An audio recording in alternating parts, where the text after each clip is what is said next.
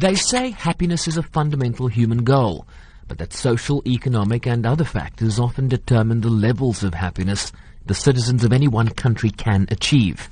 Amina Mohammed is the UN's Deputy Secretary General. There are probably many definitions of happiness, as there are people on this planet.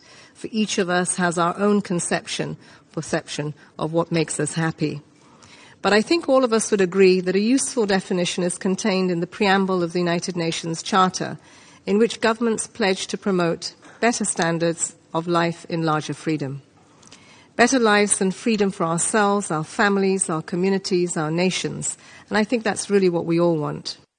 Western Europe dominates the top 10, with Canada at 7, New Zealand at 8 and Australia at 9. The United States is ranked the 14th happiest place, while South Africa finds itself at a lowly 101. Algeria is the best placed African country at 53, with Mauritius, Libya, Morocco, Nigeria and Somalia all ahead of South Africa on the continent. We need to tend to all aspects of well-being to create happiness. And that is why GDP alone is no way to gauge the happiness and well-being of a nation. It is why the SDGs stress that we must leave no one behind, and we must reach those that are most in need first.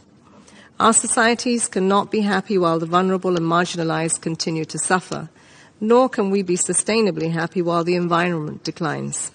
That is why the SDGs place equal weight on social, economic, and environmental development. Or to put it another way, social, economic, and environmental well-being.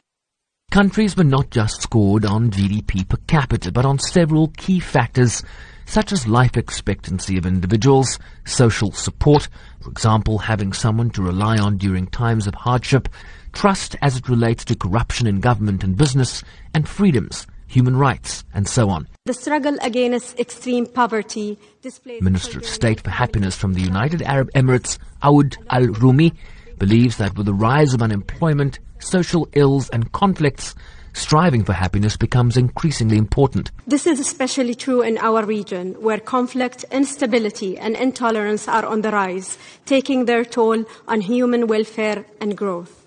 Some may ask, amid all this conflict and agony, how can you speak of happiness? And we say, it is because all of this misery and the conflict in the world that happiness becomes more important, especially at this point in time. Syria placed 152nd out of 155 countries, while Tanzania, Burundi and the Central African Republic are at the very bottom of the list. I'm Sherwin Brycebees in New York.